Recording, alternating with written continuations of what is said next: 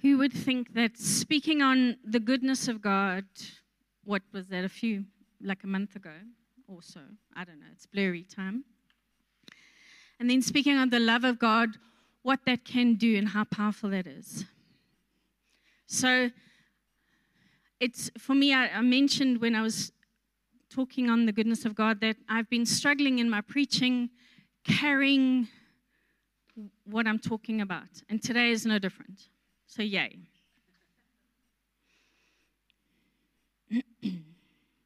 So for those who haven't been around, we've been working through Psalm 23, Dallas Willard's Life Without Lack.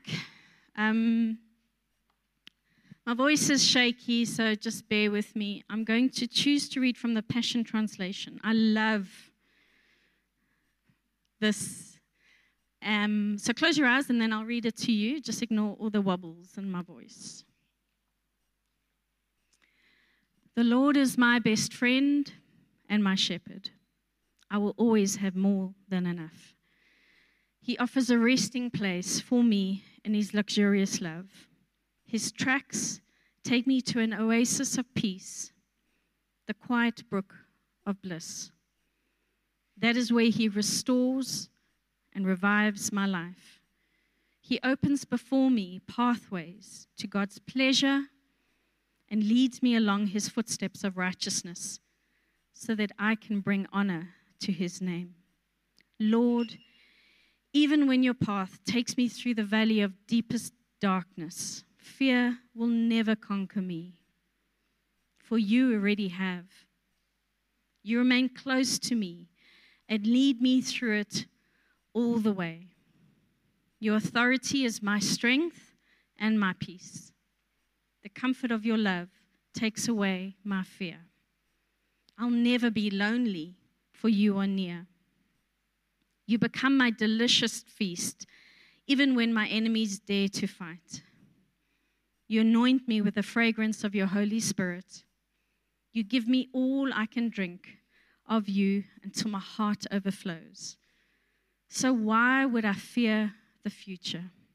For your goodness and your love pursues me all the days of my life. Then afterwards, when my life is through, I'll return to your glorious presence to be forever with you. Amen. Don't you love that? So, a few weeks back, we looked at faith. I looked at faith and what that looks like. And we looked at Job, the faith of propriety, the faith of desperation, and then the faith of sufficiency. And faith grows according to our vision of who God is. And in turn, therefore, grows our ability to become like Jesus or grow like Jesus or be like Jesus. We become increasingly capable of choosing the good and doing the right good works that Jesus has called us to. Isn't that funny? Then Gary took us through a very happy time of death to self. Like, yay.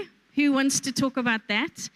And he looked at how it's laying down our desires with confidence in God's abundance and goodness. Because it's not a death of self. It's a death. I feel like I'm having to shout now. Can you hear me? Wow. So when we surrender our desires, our glory, our power, it's the process of becoming who we are meant to be in God's family and kingdom. Ron's just hysterical. Wow. Who thinks the enemy doesn't want us to hear this? You know, we're on the pathway of following Jesus. Faith is what draws us near to God.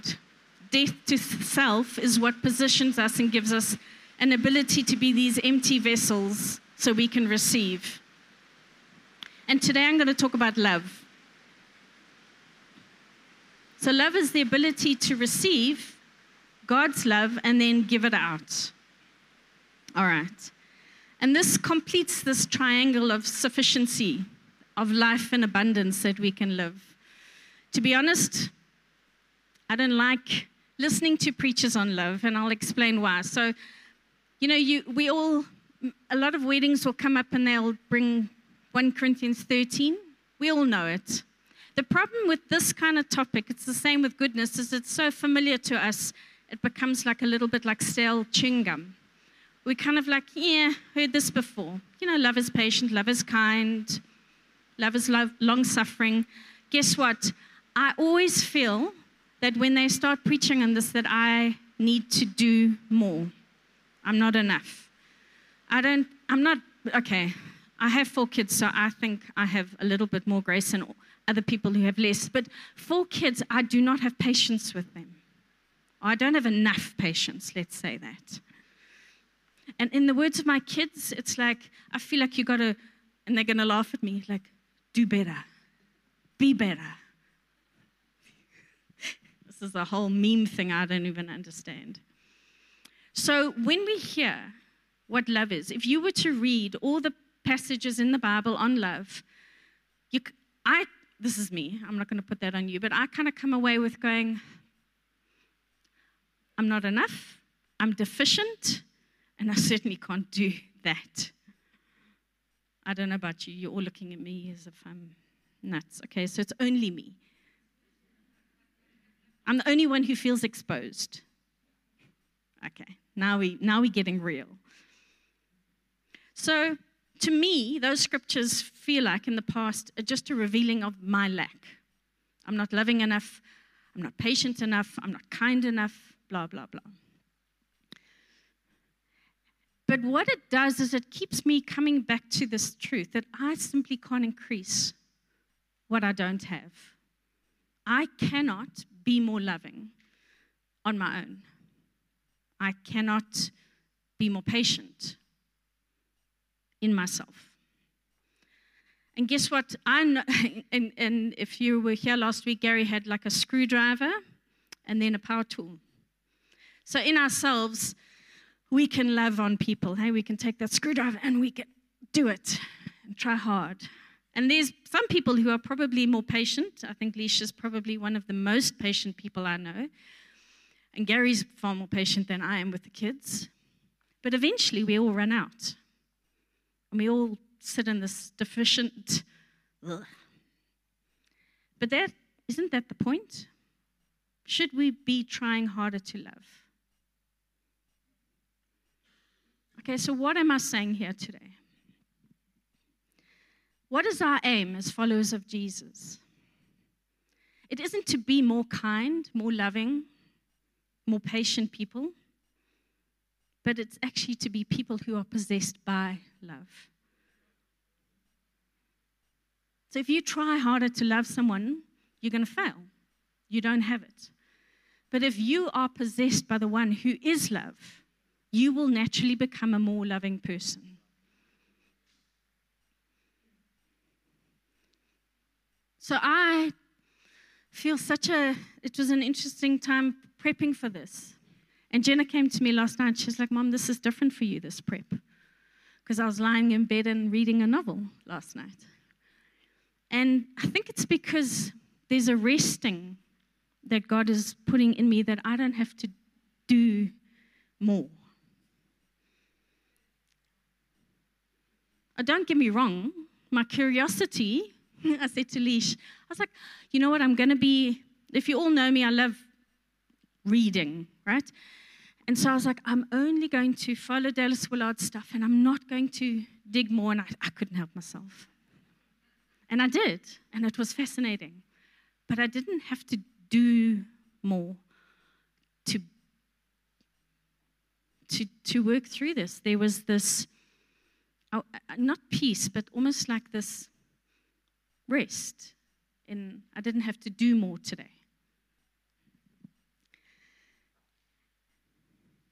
So now we're going to dig into a little bit of some Bible stuffs because we can't help ourselves, right? In Deuteronomy, Moses told the Israelites, God showed affection for That it worked you. well. He chose you because of his ahavah for you. So God doesn't love because the Israelites earned it or deserve it. It simply originates from God's own character. He loves because he loves. This is why Jeremiah can say that God's love is everlasting. It has no end because it has no beginning. God's love just is an eternal fact of the universe. And God's love is not a duty, it's a genuine feeling, an affection that God experiences. This is why the prophet Hosea compares God's love for his people to a husband's ahavah for his wife, or to a parent showing ahavah for their child. It's one of the strongest things that God feels. But that doesn't mean that God's love is just a feeling. God's love is also in action. It's something God chooses to do. Like when Moses says, because of God's ahavah for your ancestors, he brought you out of Egypt with great power. God's love isn't just a sentiment, it is something God does. And so, in the Shema, Israel is called to respond to God's ahavah by showing ahavah in return. And just like God's love, human love is to show itself through actions. Like in Deuteronomy 10. What does the Lord your God ask of you except to fear the Lord your God, to walk in his ways, to love him and serve him, and to keep his commands? All of these actions are centered around love. If I'm not doing them, I don't actually love God, I just say I do. Which leads to one last thing. In the Old Testament, I show my love for God by how I treat the people around me. In Deuteronomy, we read that God defends the cause of the fatherless and the widow, and he shows ahavah for the immigrants among you, giving them food and clothing, and so you also show ahavah for the immigrant. So the people are to imitate God's ahavah by showing ahavah for others. This is the idea underneath the famous line, you shall ahavah your neighbor as yourself. And so at the end of the day, all of this is rooted in God's own eternal ahavah. Like we read in the New Testament letter of 1 John, we love because God first loved us. And that's the Hebrew word, ahavah. I can just imagine Gary going, Louise, ahava. Ahava. We're going to have very different ways of saying that word, right?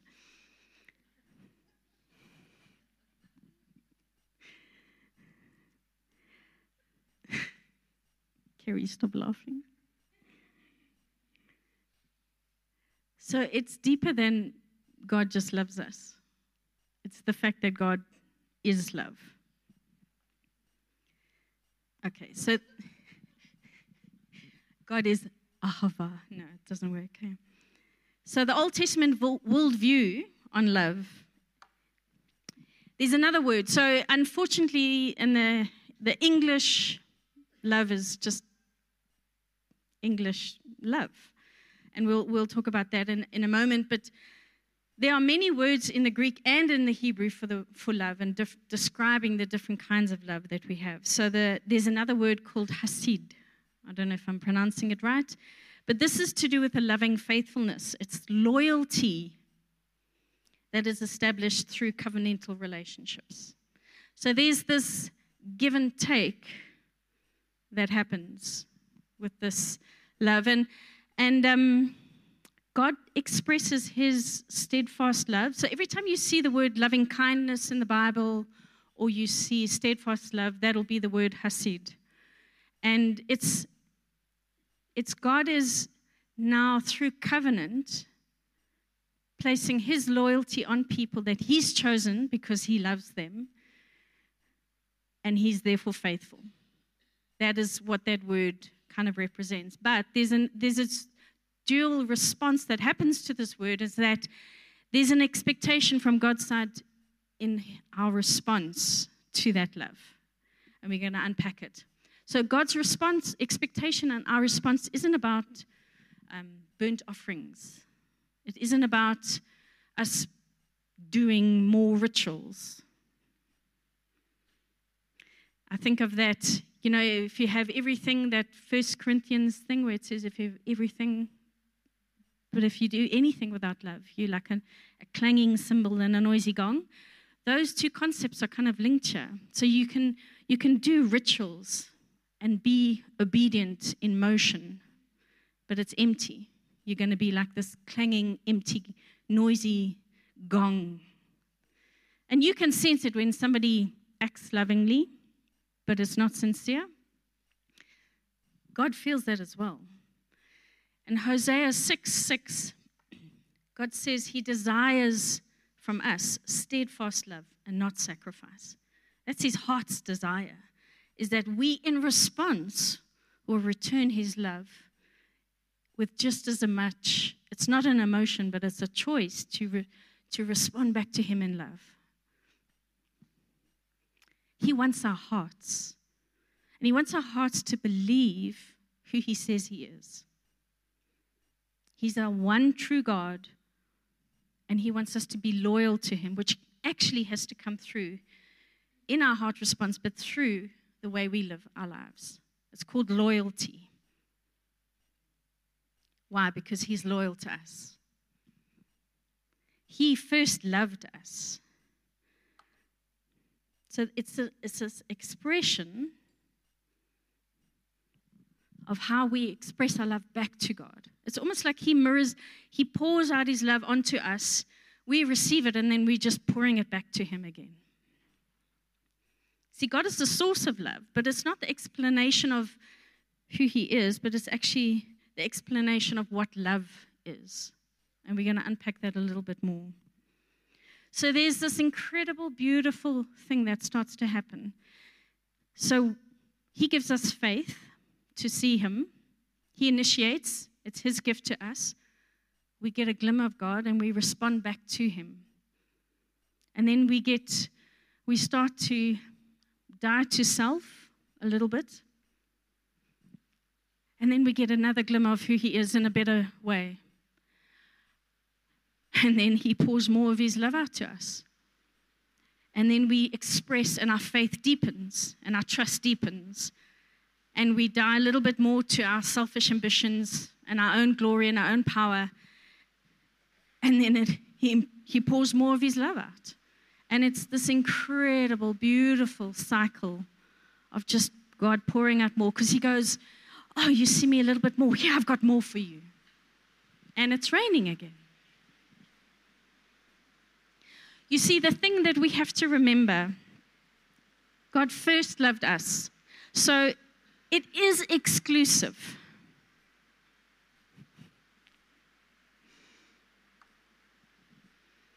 I read a guy, it was a theologian, a guy who says he's Christian, and he's part of what they call progressive Christianity. And I said to Gary, I'm astounded that they call themselves Christians.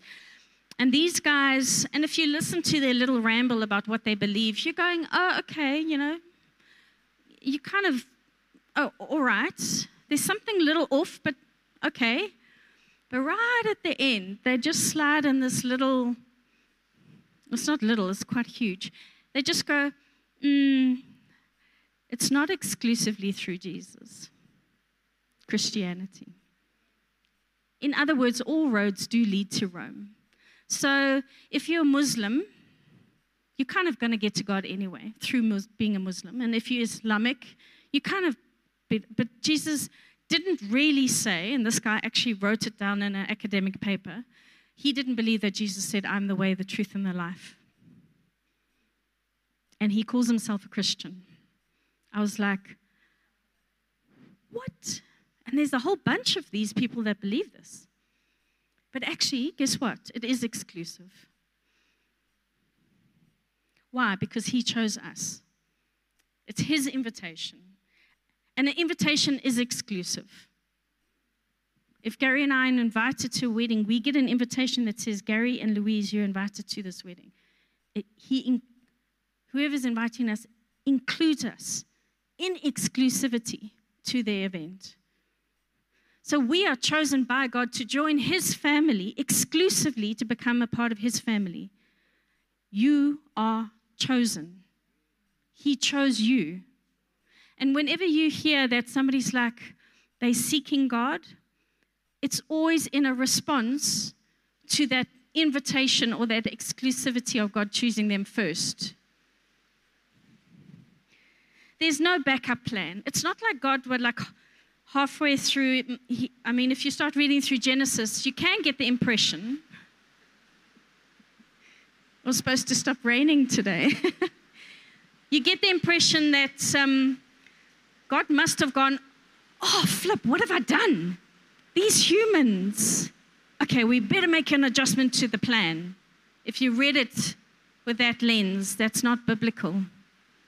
It says Jesus was always the plan from before creation, before the beginning of time.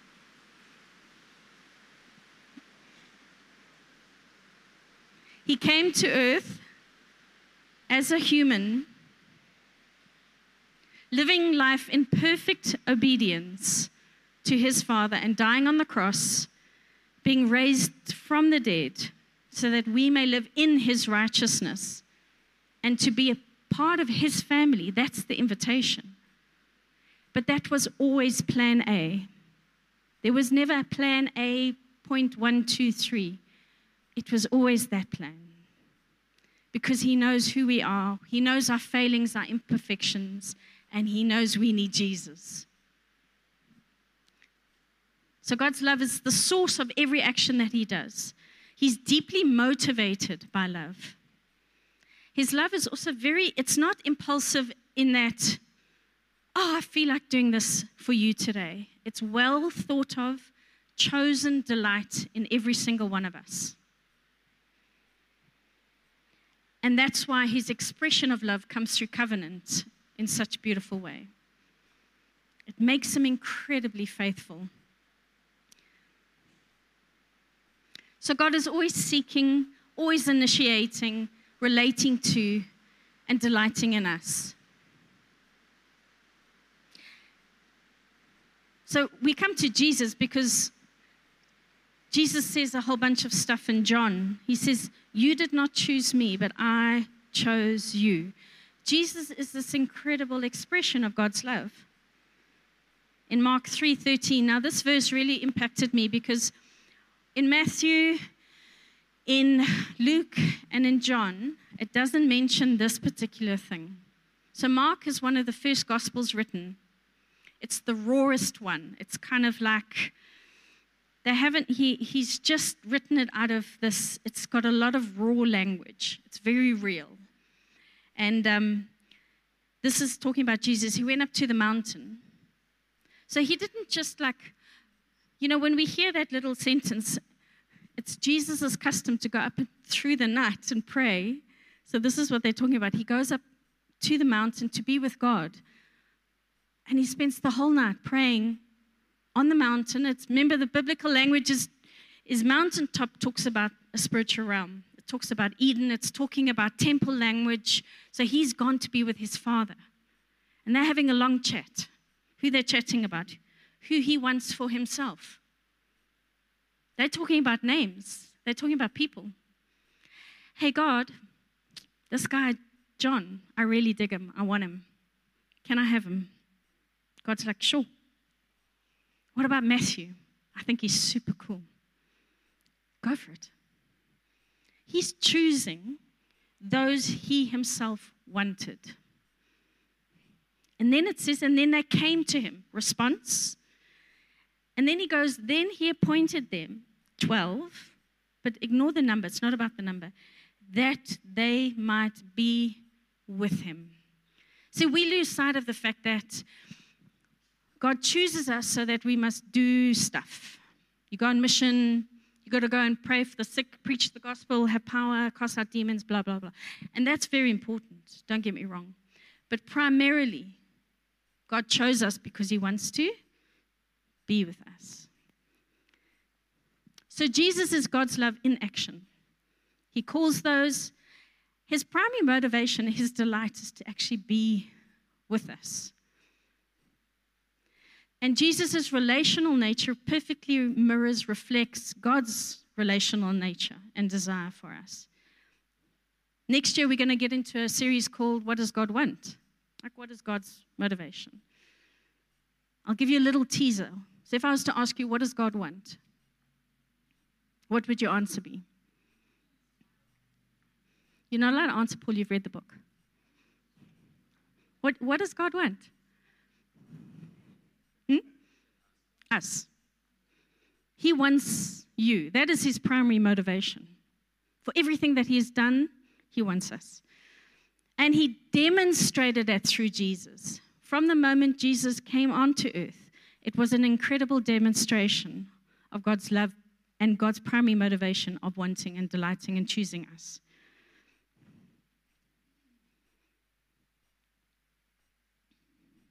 I'm pressing the wrong button. So Dallas Willard, we got some cool quotes from this guy because he was pretty clever.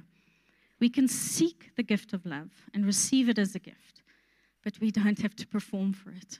If you walk away from today, let this be the thing that you allow to sink deep into your heart. How can you perform for something that you never even asked for in many ways? He's removed you through the cross, through Jesus. He's removed us from the equation. That's why it's covenant. He made covenant with himself. We weren't a part of that, but we get to receive it, enjoy it, and walk in it. So every time you feel like you need to prove to God that he needs to love you, stop it, it's a lie. Okay, so what is love? It's a very confusing word in English because my kids will go, Mom, I love you and I love pizza. How can they put that in the same bracket? I don't know. So the word love in the English language is so vastly used for so many things and variety of different things. It causes a lot of miscommunication and confusion within our hearts and minds when it says God loves you. Well, what does that mean? Does he love pizza as much as he loves me? Come on, there's no. Although in my kids, maybe. So every religion has its own version of what love is, and then its own way of promoting well-being, which is another way of saying of promoting love. So there was this guy, his name is Thomas Ord, and he wrote this book called The Science of Love. And I was like, this can be boring, because how do you make a scientific way of determining what love is? But actually, it was an incredibly interesting book, and it's free, so if anybody wants to read it, I'll send it to you. So his definition of love became this: acting intentionally in sympathetic response to others, including God, to promote overall well-being. So that's that out of all the things that he did, that's kind of what he came up with. But it still doesn't help. This is a very interesting quote from the book. It says, so he went through all the different world religions, the big ones, the massive ones, the ones that have been here from Chinese all the way, from the Eastern world all the way to the Western world. He looked at all the religions. And this is his conclusion when it came to Christianity. Christianity's connections with love are arguably stronger. And what distinguishes Christianity is the fact that it alone has made love the dominant principle in all its dogmas or areas of dogma. Whatever Christians may have done to others or themselves, theirs is the only faith in which God and love are the same. I think we're onto something. So, love is. It's not those cute little. Remember those stupid little. I can't even remember what it's called. Those little love is, and then there's Cupid angel things that Hallmark cards is not love is. So it means to act intentionally. We have to choose. It lies in our area of our will. So the Greek word, agape, is that right? Agape, there's no fish involved.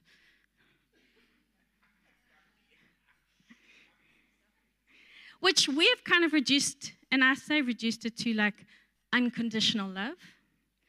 And then that other word, phileo. And it's very interesting that they spell all these words differently depending on where you read them. So that's more your friendship or brotherly love. What's interesting is the New Testament writers and Jesus use both these words interchangeably. They don't use it like one more than the other, although agape, is used a little bit more, but they kind of swap it around. So the New Testament idea is that it's not seen as an action, even a very special, intentional action. but it's rather the source of your actions, which makes sense to me. So, this is Dallas Willard's kind of summary, which he uses a lot of words. I've just kind of reduced the words. Love is the readiness to act in a certain way under certain conditions, and its orientation is towards abundant life in Jesus and then the well-being of others. Are you ready? But guys, we can't put on love. Like I said before, it's actually pretty impossible for us to do it in our own strength. We don't love more by sheer willpower. You can't I will do it. I can do it. You can't. Sorry. It's not by direct effort.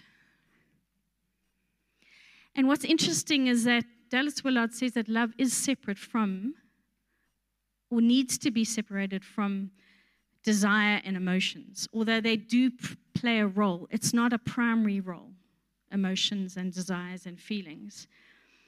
Because desires, feelings, emotions are impulsive rather than chosen action. So they're different in nature. Selfish ambition and stubborn will, I never had that in my children. I think Jen has run away. They actually resist God and His love. Why? Because it's an element of control. I will. So your only way forward, if you're suffering from selfish ambition and you are suffering from, I do it myself, is death to self. So this is your surrendering of your desires, your control, and then allowing God to embed His love into your will so that you can choose as you become more loving. So you start to be able to choose love as you receive God's love. And it's this never-ending story. So it's about surrendering. You can't receive if you're not surrendered. So we have to be careful that we don't elevate the nature of love above God Himself. Remember, God is the source. But now, if we make love the thing, then that leads us into idolatry. God is the only one who we worship, who we love, who we adore. And if you read the Bible, the biblical account, God is incredibly patient with people until idolatry comes onto the scene, and then He just, you shall not worship any other. All our natural affections can become rivals to love. Oh, now it's quiet. Where's the rain? Because it's not the source of our ultimate happiness. So if you're looking for love so that you will find ultimate happiness, it's not going to work. You're going to feel very unsatisfied. And I think most people have experienced that. See, love on a wrong basis, a wrong source, that idolatry can become manipulative, well, it does, and controlling. Because you start loving a person so that you can gain something from them. And Jesus showed you that that's not love. But it's not an impossible ideal, and it's not a hopeless task. Because we can learn to rest in God's love. So how do you do that? So where do you start? So we have to learn to put into conditions so that love will arise in us, naturally grow. You plant a tree, you plant an apple tree, and what naturally comes from an apple tree? What kind of a tree did you plant? So you allow God to plant the seed of love into your heart. Then naturally, love, patience, kindness will pop out. So we need to learn to position ourselves so we can learn to receive love before we start giving it. So that means you learn to be with Jesus. There is no other way. And it's through spiritual practices. 1 Timothy, I forgot 1 Timothy something 15. It teaches us that love emerges from three things: a pure heart, unburdened from guilt, and sincere faith. 1:5, yes, I knew that. 1 Timothy 1:5. The ones there, it's just invisible ink. So a pure heart is one that pursues and follows Jesus.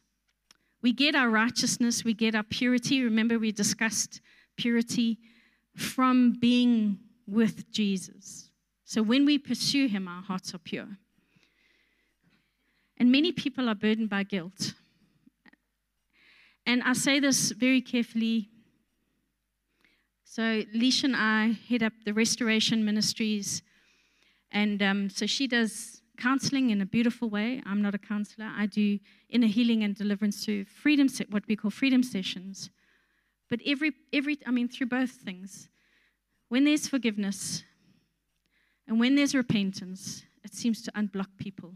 They can hear God more, see him more, and then it just unblocks lies. And that's when you become unburdened from guilt. Through forgiveness. There's no other way. And then sincere faith. As we learn in this process and this cycle, trusting in God's goodness for us. No matter what's happening, trusting in God's goodness. It's a choice. I choose to trust him. So our aim here isn't for perfection. This we'll keep telling you all the time. Our aim is not for perfection. It's for steady improvement. If you can, in a year's time, look back and go, I'm seeing popping of more patience in me. I'm seeing responses that are becoming more kind. That's what you're looking for. So in our garage, it gets messy, I'm warning you. So in our garage, which we had built, I don't know how long, 16 years ago, we didn't realize, and this bugs me, a structural engineer came and went, yay, it looks good. I'm like, clearly it wasn't. Because we started noticing the lintel above the opening to the garage started like sagging. So we're like, okay, all right. Not being builders, we didn't really understand the implications or what they actually did. And it was a couple of weeks ago. So we started, when Dale moved out, we thought, we'll just use this opportunity. He stayed in the garage, behind the garage in a little apartment there. So we thought, let's just use the opportunity to fill some cracks, kind of do some work on the place. And that turned into a very long saga. So in that, we were like, those cracks aren't so little, they actually go through the wall. All right, so we'll fix those. And then we always knew the plastering on the wall was a little powdery. And it was a little frustrating, but then it got so bad that on the external wall, on the one side, they had to remove the whole of all the plaster and replaster it. So now you must note the dust.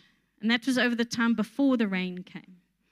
And then while they were removing all the plaster, the garage lintel thought, let me just show you really what I'm made of, and went vloop, and created all these cracks in the wall because all the bricks shifted down, so much so that the garage door motor fell out the wall. Luckily, Dylan, he was like, I don't know what's going on here. And he tried to, and then, so he thought he broke it, but he didn't. You're not that strong, Dee. So now we ended up with, okay, now we can't use the garage because it's not safe. The bracket to hold the garage motor is all bent and literally on the floor. And now they tell us, because the guy, Aaron, kept looking at the plaster on the front wall going, Aish. And I didn't like that, Aish. I was like, what does that mean? Because you've already removed all the plaster from the one side. Are you telling? And he's like, yeah, I think we're going to have to remove all the plaster from the front as well. Like, okay, we just have to do it. So they take it off, and we see what the true nature of this poor little lintel was doing. So what they ended up doing in a double wall, brick wall, was they put a single lintel, and then they used single reinforcing. It did not work. So then my garage became not just a dusty bowl. It became a whole, I took a photo, I should have put the photo up here, but it was like you had the garage door and then nothing, because they had to remove all the bricks. So now we had like this big, deep hole. I said to Paul, we're starting something new. We're going to create like more light in the garage. Anyway, so then they had to buy a steel beam thingy, whatnot, whatever. Yeah. That Gary and I chose not to look when they picked that thing up and put it in the wall. And now we've got the straightest edged. It's so amazing. So what's the point of this whole big, long story? So when we start renovating our heart, when we're with Jesus, sometimes cracks will show. And we have to fix those cracks. And then sometimes he unearths our strongholds, some lies that are causing you to sag. No, I'm teasing. That causes, because those lies are built on things that cannot withstand the weight of God's calling for you. And he needs to remove some things and replace and renovate stuff. And it gets messy. But it's okay. And it takes time, and sometimes it takes longer. But you're not alone. So what was amazing about this guy, Aaron, was he said, I'm not a builder in that regard, but I'm going to bring in a specialist. And he's going to now come up with a solution and then do it for you. And within the church, God has people who are specialists, like Leash, like I do in Freedom Sessions, where sometimes you need a team around you to help you to be able to put in a proper structure because of what God has called you to. And that's what being with Jesus sometimes does. And that's sometimes why we struggle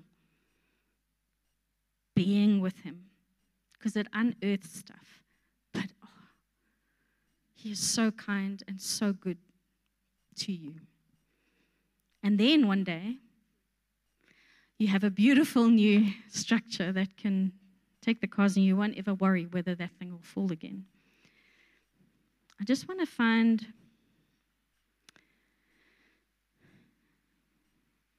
I'm so out of my notes. I don't know if I put it in here. But there's a verse in the New Testament, and I'll find it where I can't remember. I'm not one of those people who can remember. In Mark 3, verse 13, it says this. Somewhere in the New Testament, on that side of the page, that's where it says. Do you know in the olden days we used to like flick through there it is. So you'd look on that, that's how my brain works. Where it says, God is kind to the unforgiven. I think he was an evil to the evil ones. Doesn't that blow your brain? God is kind to even those parts of our hearts that we are unforgiven towards and holding unforgiveness towards ourselves.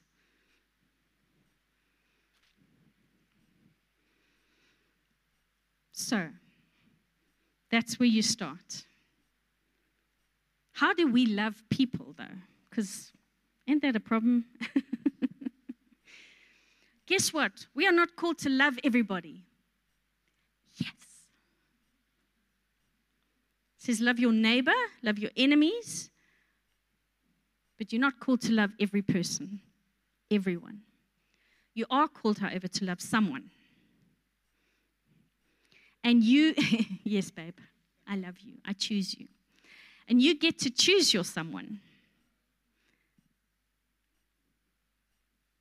So this means, and what I mean by this is, we're not expecting, and God's not expecting you to walk out the door and start being polite and friendly to every person that you meet, because that's going to be a good reflection of what Christians are. Don't you love it in church? Well, that's not loving. That's not what a Christian should or shouldn't do. And this is what we call our love experiment. Let's not start with the most difficult relationships in your life. Because the whole point, there's somebody giggling in the back. The whole point is to become a loving person, not to do. And how do you become and increase your capacity?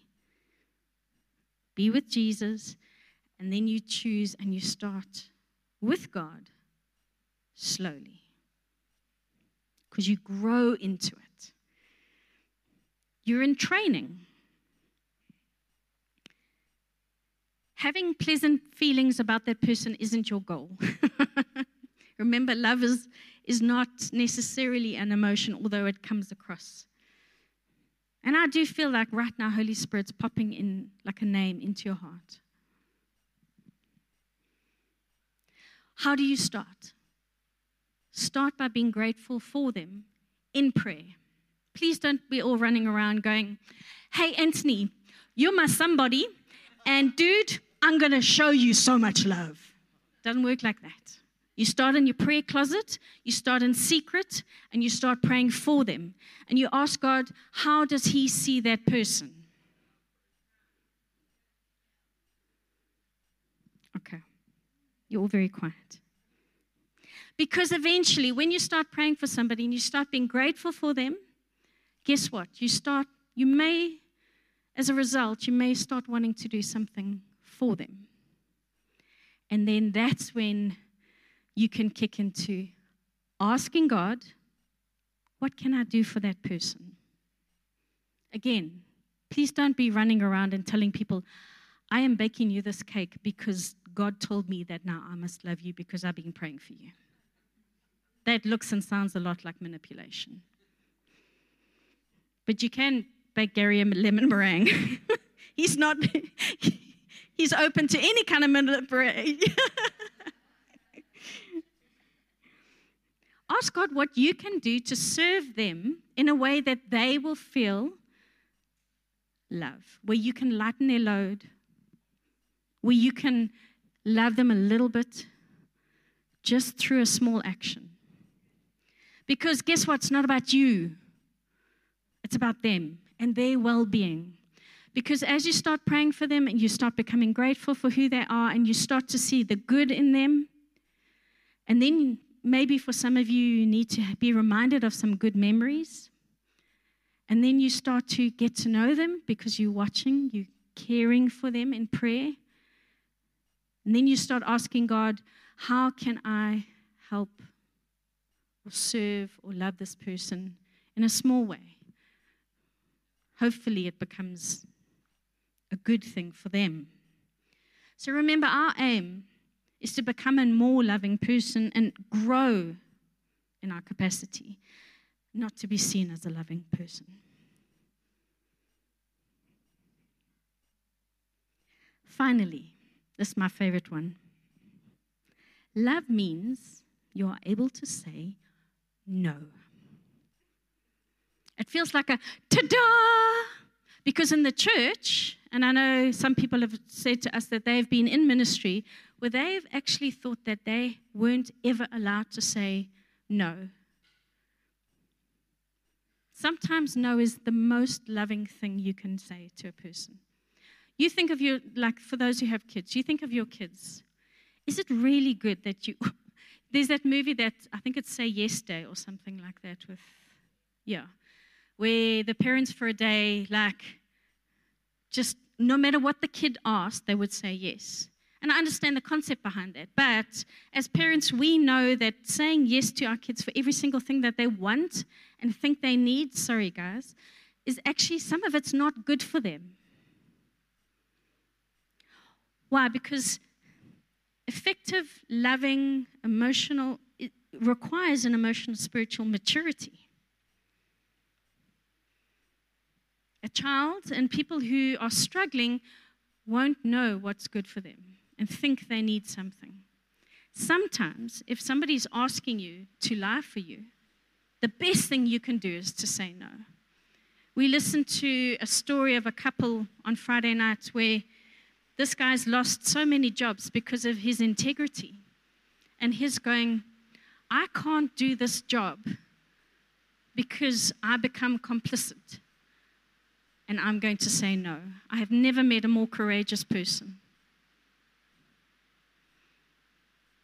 It was his way of loving himself, loving his family, of saying no to these companies who wanted him to do whatever the blah, blah they were doing. It was all accounting stuff. That's why I went blah, blah.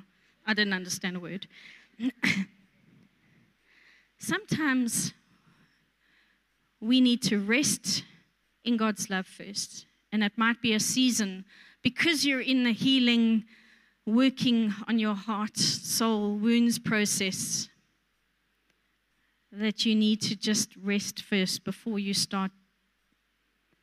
Because we are called to do, but it's out of that place of being, not the other way around. And we get this amazing sufficiency and abundance of life that starts welling up deep inside of us. Our faith keeps on growing and expanding. We keep laying down, laying aside, putting to death. And our confidence in God keeps growing so we can lay down more stuff. And our being with Jesus starts becoming more life-giving. We start seeing Him more. Our faith increases. Death to self happens. And we start to become these loving people who naturally, with healthy boundaries, are able to love those around them in an incredible way. And guess what? We'll change the world that way. So I want to read Psalm 23, just this section. Close your eyes. Just in the context of what I've spoken of today. The comfort of your love takes away my fear. I'll never be lonely, for you are near. You've become my delicious feast, even when my enemies dare fight. You anoint me with the fragrance of your Holy Spirit. You give me all I can drink of you until my heart overflows. So why would I fear the future? For your goodness and love pursue me all the days of my life.